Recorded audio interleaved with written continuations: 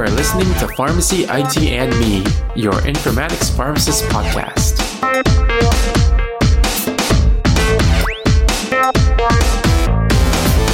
Hey everyone, this is Tony and welcome to another episode of Last Week in Health IT for Wednesday, April 22nd, 2021. So let's just get right into it about some of the news in healthcare IT this last week. First thing I want to talk about is Fitbit.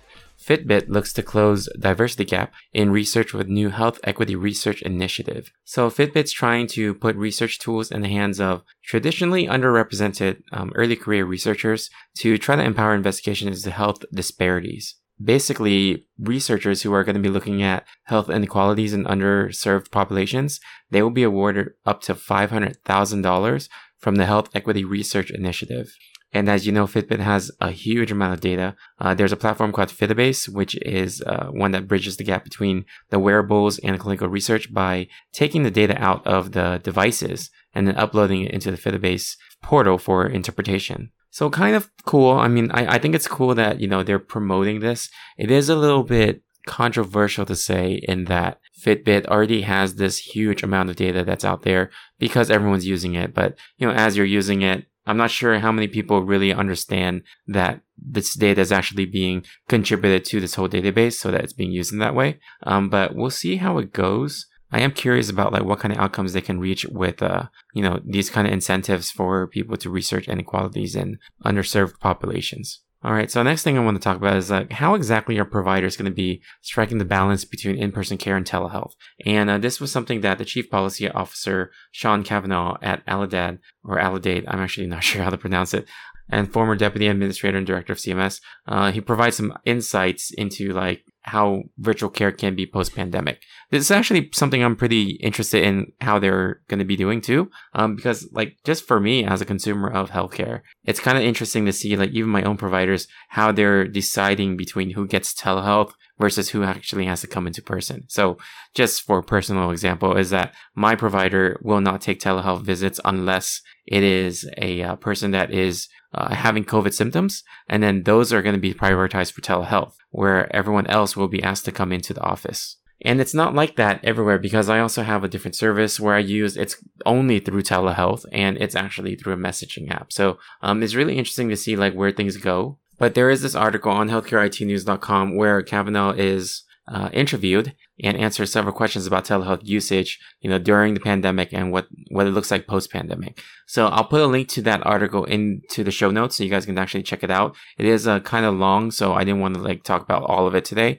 but it's something that I think you guys should look at if you're interested in learning more about where we can go from here. All right, the next thing I want to talk about is Cerner. So Cerner is going to be providing life insurers access to their 54 million patient records. So a company called MIB, it's a data and analytics company that partners with life insurers. They just announced that they're going to be able to work with Cerner to get access to 54 million patient records. And this agreement is going to be helping them get more access to the medical records through Cerner's technology, through the patient portals and all of that stuff. So again, access to data is kind of scary to think about, but at the same time, it is also being used for healthcare purposes. So it's a little bit controversial in the sense that this company is going to be partnering with Cerner so that life insurers can accelerate how they're going to be doing their policy underwriting for applicants who actually give consent. So it's very important that, that's mentioned is that there must be consent here. So at least it's not just taking data without the consent. And in related news to this is that,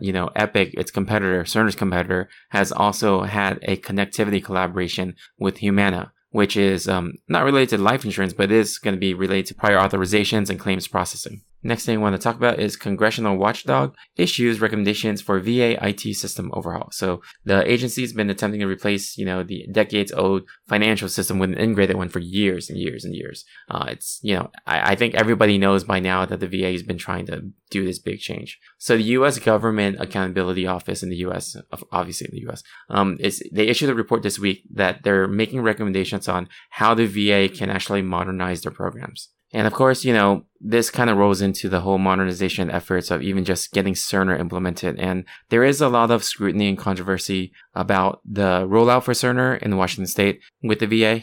So one of those things that you just kind of keep looking at and see what kind of results that they're going to have. And then the last thing I want to talk about is HIMSS is offering recommendations on the role of digital health in vaccine distribution. So as you know, the vaccine is being rolled out to across the globe, not just in the US, but everywhere.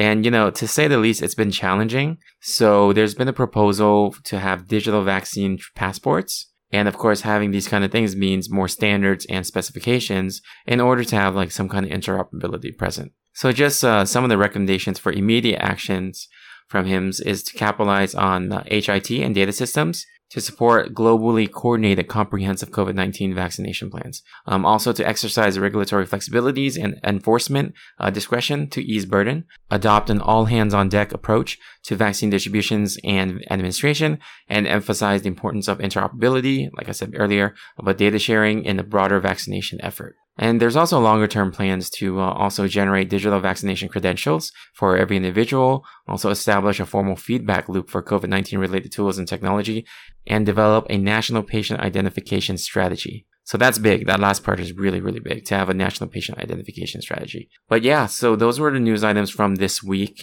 And of course, before we end the episode, just wanted to remind you guys to check out healthcareitnews.com. If you want to check out more healthcare IT news, that's where I get most of my information about what's going on in the field.